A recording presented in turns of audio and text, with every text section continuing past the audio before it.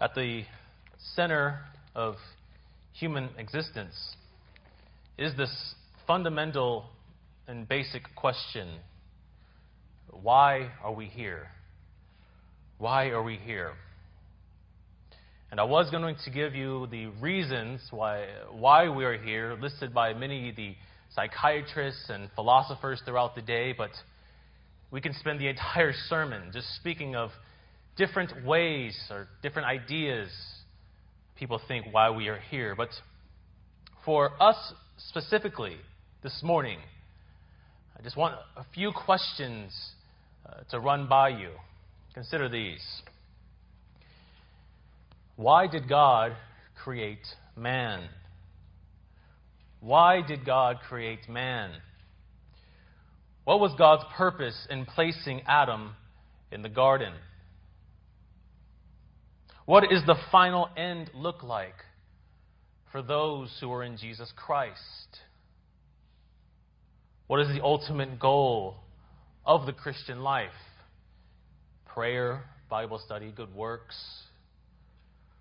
What is it that we as Christians should be praying for, dreaming of, and hoping for the most as we live our lives as Christians? What does heaven look like? What will we do with our time when we are with Jesus in heaven? Will we go to heaven immediately? Or do we have to wait to the new heavens and new earth? And this final question: what does God look like? And will we ever see Him?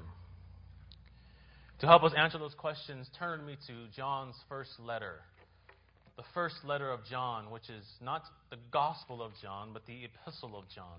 1 John. And if you are able, let's stand for the reading of God's Word. 1 John.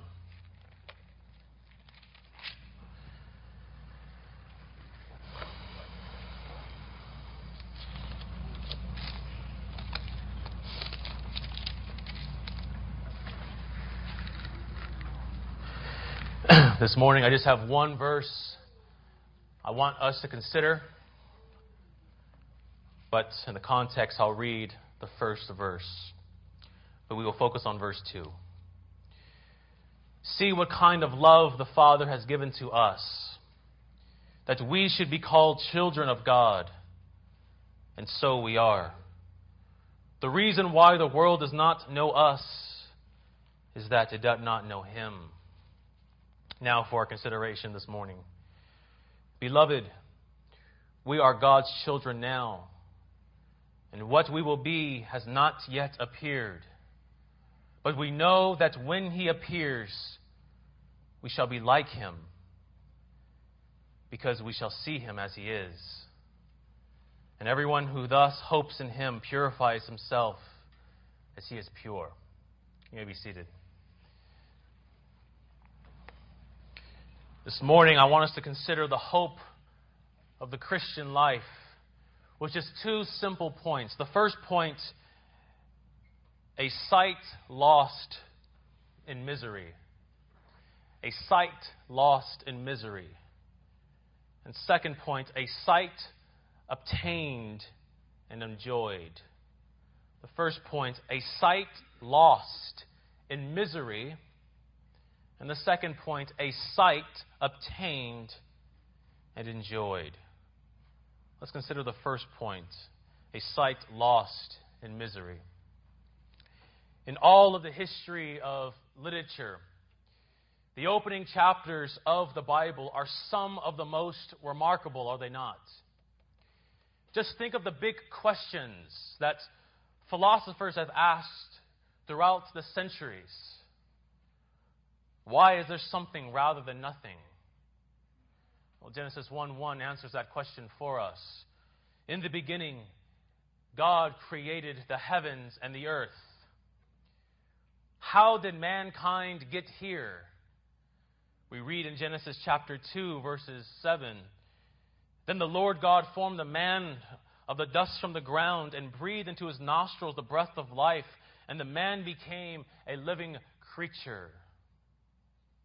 But in light of these marvelous verses that we read, and in light of these big questions that we have answered for us, the most remarkable statement that we find in the early chapters of Genesis must be Genesis chapter 2, verses 2 and 3. And on the seventh day, God finished his work that he had done. And he rested on the seventh day from all of his work that he had done.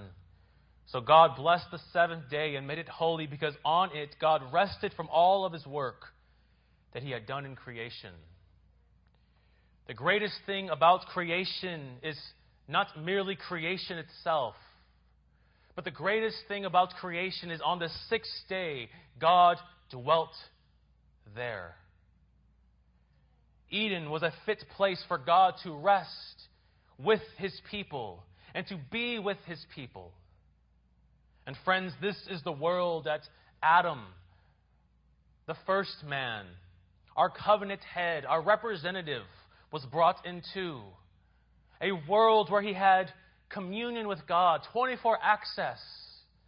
And besides just 2 trees, everything was at his disposal. He was a prophet. He was a priest. He was God's king. He was an image bearer of God, who was a sinless representative of mankind. He represented us. He was upright. He was righteous. But as beautiful as Eden was, and as good as Adam had it, there was a work that he was required to accomplish. Theologians have called this the covenant of works, where God imposed a covenant upon Adam where he was to obey God, and he was to teach others how to obey God. He was to work, and he was to tend the garden. He was to protect the borders of Eden. He was not to allow any evil to enter that holy sanctuary we know as Eden. He was to be fruitful and exercise dominion over all of the earth. In a nutshell, what was in Eden? All that was in Eden, the presence of God. Adam was to stretch to the ends of the earth. To the ends of the earth, look like that little blueprint we know as Eden. The glory of God was to fill the globe, while God's image bearers were placed in every part of the globe. And if Adam completed his work, and if he passed his probationary period, a great reward would be given to him. Adam, if you do this, you get this. First, he would receive confirmed righteousness. Adam was upright and righteous, but it could have changed. But if Adam completed the covenant of works, then he would have been confirmed in God's sight that he is righteous and holy. Second, his natural body would change into a spiritual body, meaning his mutable and changing life would transform into an eternal and never-changing life. He would live forever. Thirdly, he would enter and enjoy God's Sabbath rest. Now, it's not to say that Adam didn't already enjoy the Sabbath day. He enjoyed that day when he would come and rest from all of his labor on that Saturday. However, the rest that Adam would have received if he completed the covenant of works signifies a life of peace and unchanging joy. That's what Sabbath rest means. It means the end of motion, the end of change, forever at one state. But this last reward that Adam would receive is the one that we want to consider this morning. And indeed, it is the sweetest of them all. If Adam passed his probationary period, his communion with God would be heightened to a state where he would see God face to face. Adam was offered an advancement in his communion, in his relationship with God. You see, in the garden, Adam only knew what it felt like to be in God's presence. He knew what God's closeness felt like, for he walked with God. But the reward that was offered goes beyond the feeling. It goes beyond the knowing. For Adam would have beheld God by sight. For sight is a heightened sensory description of the utmost intimacy and closeness. Adam would have enjoyed what theologians have called the Beatific Vision. And what I want you to take special note of is that man was created and he was ordered in such a way that he would see God. He was created for this purpose, to see God face to face. His natural body and natural sight, Adam's, pointed toward his spiritual body and his spiritual sight. Friends, what this means is man was made for more than just being human. He was made more than just to work. But by perfect obedience, Adam would achieve, he would advance his temporal and lowly estate to a heavenly and spiritual estate. And this advancement would bring a communion with God that went beyond the simply knowing He's there, the simply fellowshipping with Him by speech. But he would enjoy face-to-face communion with God. For that's what it means to have a heightened communion bond. For your fellowship with one another to go to a next level. But sadly, we know that such advancement never was attained by Adam. Adam, as God's sinless image bearer, broke covenant with God by eating of the forbidden tree. Adam lost the garden.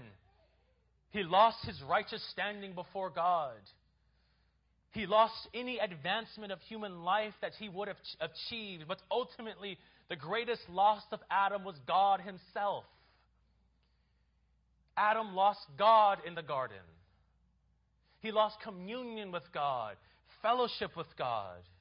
You see, Adam in the garden was in a blessed state, which means that he experienced complete happiness and joy. It was a joy for Adam to work and tend the garden. And this joy came from his fellowship with God. God was Adam's source of joy and happiness. And the chief misery of the fall is not only the loss of enjoyment of God, but the prospect of that enjoyment advancing. The prospect of that joy heightening. Adam lost the beatific vision. And in him we lost the beatific vision. Augustine says, "You have made us for yourself, O Lord, and our heart is restless until it finds rest in you." In other words, the most blessed state where we see God face to face was lost in Adam. As Pascal says, there is a God-shaped vacuum in the heart of each man, which cannot be satisfied by any created thing, but only by God, the Creator, made known through Jesus Christ. In other words, there is a God-shaped hole in our heart, and only God can fill that hole. Whatever you do, whatever enjoyments you might have in this world, will never fill that void, will never fill that hole that only God can fill. And as Gregory of Nyssa said, we are on a never-ending search to see God. The glorious news, however, is that God sends His Son to fill that which Adam lost. We considered a sight that was lost in misery. Now let's consider a sight that is obtained and enjoyed. Let's look at the second point. A sight obtained and enjoyed. Adam lost this chance to see God face to face. Now stay with me here. He lost this advancement of human nature. That we were created to see God, to commune with God face to face. What we see in Jesus Christ is He obtains for us that which we lost. The Apostle Paul says in 1 Corinthians 15:22, "For as in Adam all die, so also in Christ all shall be made alive." In Adam, everything that God promised him was lost. But the good news of the gospel is in Jesus Christ. What Adam failed to obtain, Christ obtains. Christ wins what Adam failed to obtain. What Adam was commanded to do, Jesus Christ does. He was a perfect, sinless representative. Not only did He obey the law, but He fully fulfilled the law. He offers up to God a perfect and holy sacrifice. And on the account of His perfect life and death, He was glorified with the glory that He shared with the Father and the Spirit in times eternal. Jesus Christ is truly God and truly man. And as truly man, He advances our human nature to the estate that Adam failed to obtain. As man, He does what the first man failed to do. He heightens our communion bond with God. Christ's lowly human body was advanced to a spiritual body. This is why after the resurrection they couldn't see Him. They couldn't picture Him because who they knew He was not any longer. This is why Paul says in Philippians chapter 2, verses 9 through 11, God has exalted Him and bestowed on Him the name that is above every name, so that at the name of Jesus every knee shall bow in heaven and on earth and under the earth, and every tongue confess that Jesus Christ is Lord, to the glory of God the Father. The man of the earth was advanced to the man of heaven. He was a heavenly man. His human nature was glorified. He heightens and advances our human nature. He simply doesn't take us back to the garden, friends. He doesn't put us back in Eden. But He takes us to the estate in which Adam failed to obtain. In Christ, we become what man was supposed to be. And we achieved what man was promised to receive. We become more human in Jesus Christ. Friends, this is why salvation in Christ is much sweeter than just justification. Praise God that God no longer sees me as a sinner. Christ wins for us more than just peace with God. Praise God that we are no longer sinners, but we are children of our Holy Father. But friends, Christ obtained something that's far more surpassing. What can be better than justification, right? What can be better than peace with God? What can be better than being a child of God? 1 John 3:2 says this, "Beloved, we are God's children now, and what we will be has not yet appeared. But we know that when He appears, we shall be like Him." And here's the sweet honey for our soul, because we shall see Him as He is. Take a moment and let that marinate in your mind and heart and soul. We shall see Him as He is. What Christ wins for us is what the great Jonathan Edwards called the happiest vision. Christ obtains for us that heightened communion bond with God that was offered to Adam. That perfect vision of God that theologians call the Beatific Vision. Now, what is the Beatific Vision? It is the most blessed sight.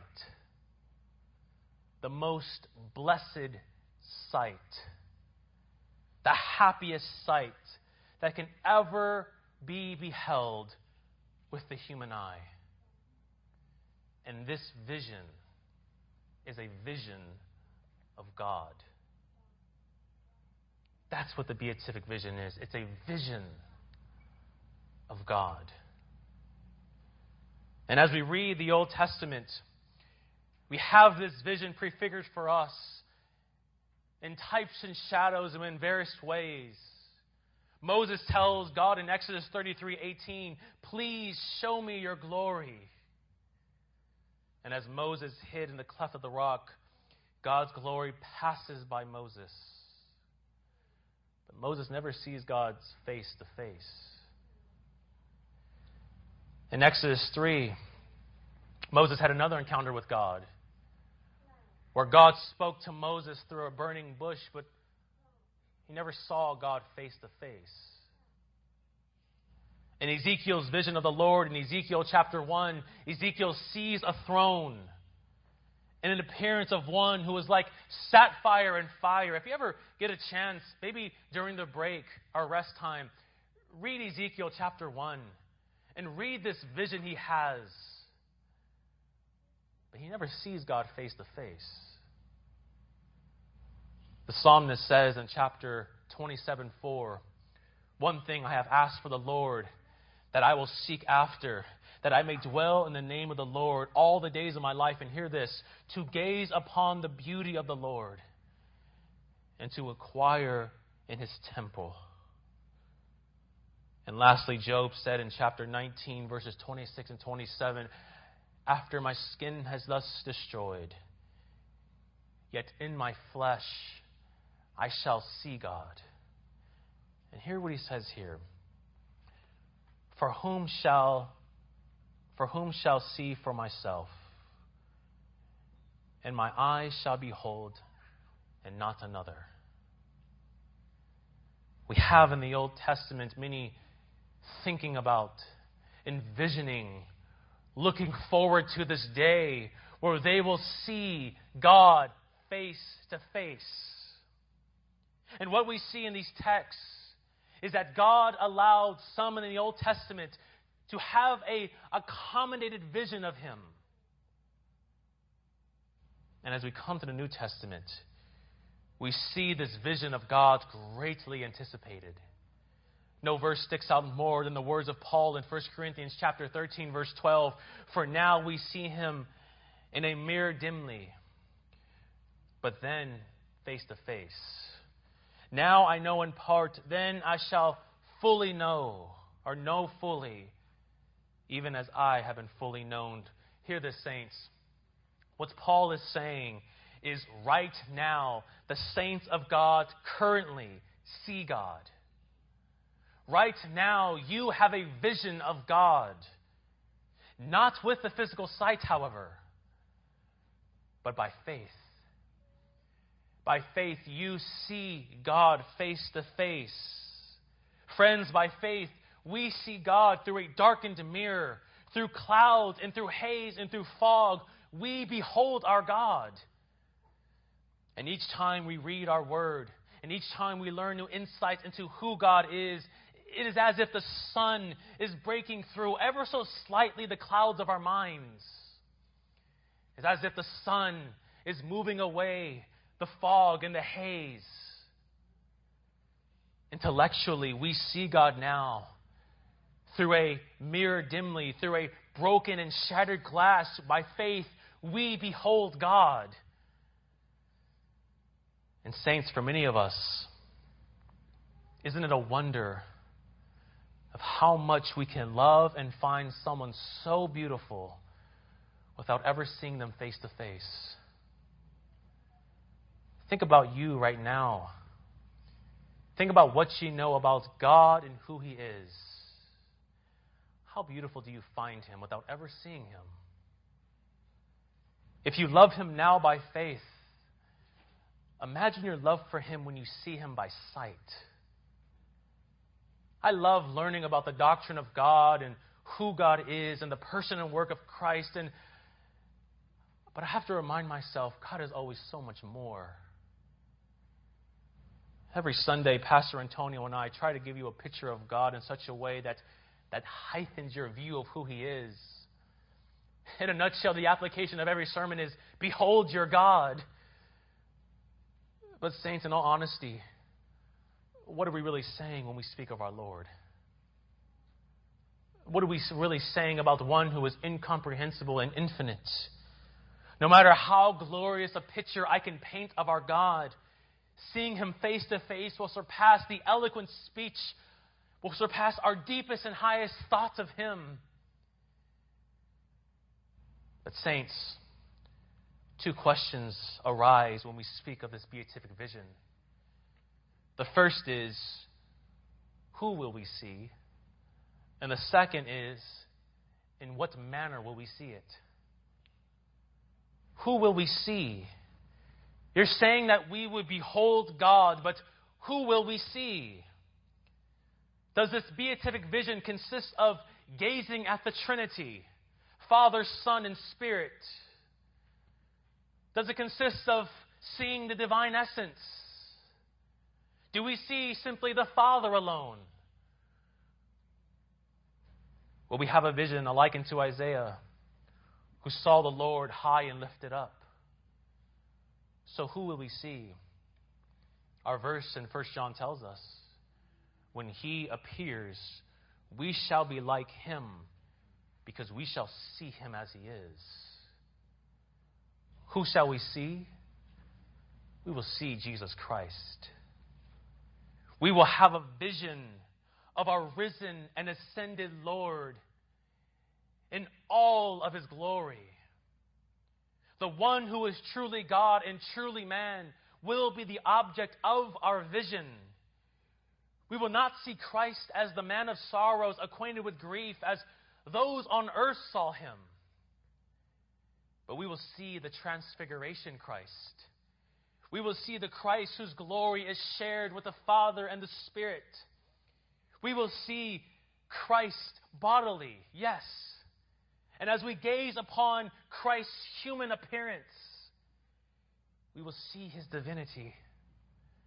Because Christ is a divine person. And we cannot separate His human nature from His divine nature.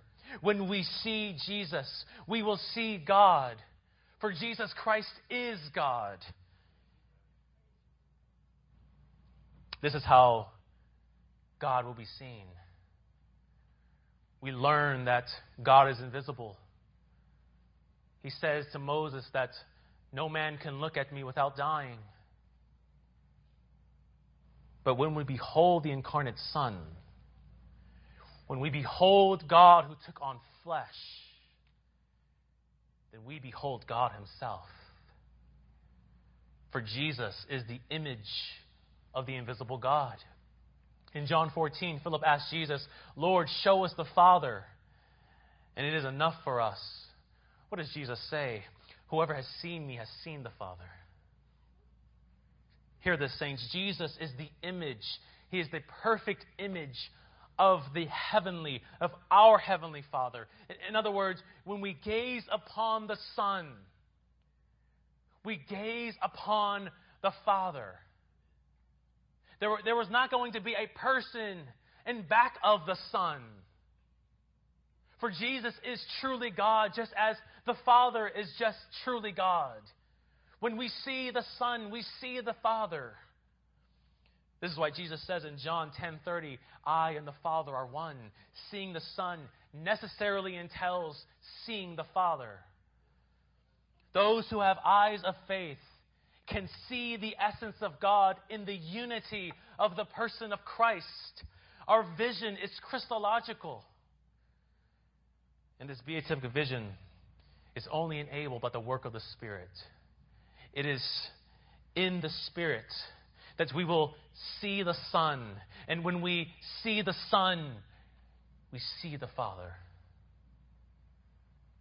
As the psalmist says in chapter 36:9, probably my favorite verse so far of the year, in your light, we shall see light. in the light of the Spirit, we behold true light, which is the sun. And the sun beholds or shows us the original, the source of light, the Father. This vision will be Trinitarian as well as Christological. Secondly, in what manner will we see Christ? We will see Jesus Christ in all of His glory, but in what manner? And this question has been debated all throughout church history. Many think that we will behold God in a more complete way with our minds. That this vision of God is merely intellectual. But the apex of intimacy and communion is sight. Not a heightening of our knowledge, but is seeing one face to face. Again, Job says, "And after my skin has been thus destroyed, yet in my flesh I shall see God. My eyes shall behold not another." Do me a favor. Take your hands, please. Put your hands on your eyes. With these very same eyes, you will see God. If that is not freaky enough for you, I don't know what is. The very same eyes that you are looking at me now will be the same eyes that you see God face to face. Think about all the beautiful things you've seen thus far in your life. Think about all the things your eyes have seen and your eyes have taken pictures of. Think of the buildings. Think of the mountains. Think of the hills. Think of the seas. Think of the animals. Think of the stars. Now think of seeing beauty unveiled. Think of seeing beauty with a capital B. Think of seeing the one who is the very idea of beauty. The one who is the very definition of beauty. Christ is the very essence of the beautiful. And saints, this glorious vision of Christ, when we see Him, we will not see Him and then go to our corner somewhere in heaven and then think about our vision of Him. But when we see Him, it will never be dimmed and it will never be darkened. We will not have to take out our phones and take a picture or take a video. For we will behold the Lamb's face every single second, every single day, and every single moment of our life. We will never be bored in heaven. Jonathan Edwards says beautifully, like the clear Hampshire with the sun in the Mediterranean, there shall never come even one cloud to darken the mind. There will never come one wind of fog or haze that will dilute or cover our vision of Christ. Saints, the Beatific Vision is the glorious hope for the blessed. If you are saved by Christ and Christ alone, this is the hope that you have to look forward to. With our eyes, we will see the triune God in the face of Jesus Christ. But in the meantime, what do? How can we prepare for this Beatific Vision? Jesus says in Matthew 5:8, "Blessed are the pure in heart, for they shall see God." It is those who have been justified by God's grace and grace alone and rely on the Spirit daily to kill sin that will see God face to face. The lukewarm Christian, hear me now, the lukewarm Christian will not see God face to face. The one who is on the fence about their walk with Christ will not see God face to face. The unrepentant sinner will not see God face to face. The Christian who's just going through the motion, who's just going to church and doing the church thing, doing the Christian life to please whoever will not see God face to face. But those who are striving for holiness, those who are striving to be more like Christ, those who sin and who are sincere in their repentance will see the face of God in Jesus Christ. One last way we can prepare for the Beatific Vision is by not forsaking the gathering of the saints. Each service we have a foretaste of what heaven will be like. Each time we sing, each time we pray, each time we hear the preached word, even now, we are beholding God more and more by faith in our minds. Each Sabbath day, you are seeing God with your minds. And this, saints, is what prepares you to see God with your eyes. Right now, and as long as the Lord gives me in this church, my duty is to prepare you to see God by sight. Faith prepares us for sight. But if you don't look forward to beholding God by faith and with our minds, if you don't like reading your word, if you don't like reading more about who God is, or praying or singing, then how in the world will you ever enjoy seeing God face to face? In closing, friends, it was Jonathan Edwards who said that heaven is a world of love. And the centerpiece of this world, the one who is high and lifted up in the middle, is God Himself.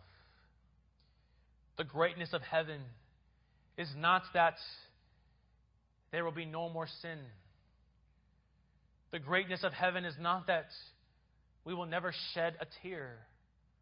Or it's not that we will never be sorrowful. I don't know what heaven will be like. I don't know if we'll be playing basketball or eating different things, or I'll have that body that I always dreamed of. I don't know that. But heaven is not concerned with that. Heaven is concerned with whom we will see. If I was to, for one last time, speak to my Father, I think the one question I would tell Him, or the one thing I would tell Him, is not necessarily how much I love Him, and not even how much I miss Him. Not all the things that He right now is missing out on. But I would say, Pop, what was it like the first time you saw Jesus?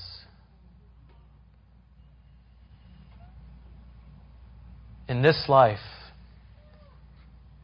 and the next, yes, I long to see my Father. I long to see my loved ones, but friends, I cannot wait to see Jesus. Because Christ is who it's all about.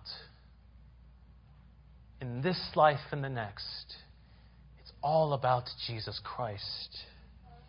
Heaven is not about a place. It's about a person. It's about beholding the Lamb of God who was slain before the foundation of the world. And when we see Jesus Christ, then we will behold the work of redemption. We will see clearly the hypostatic union.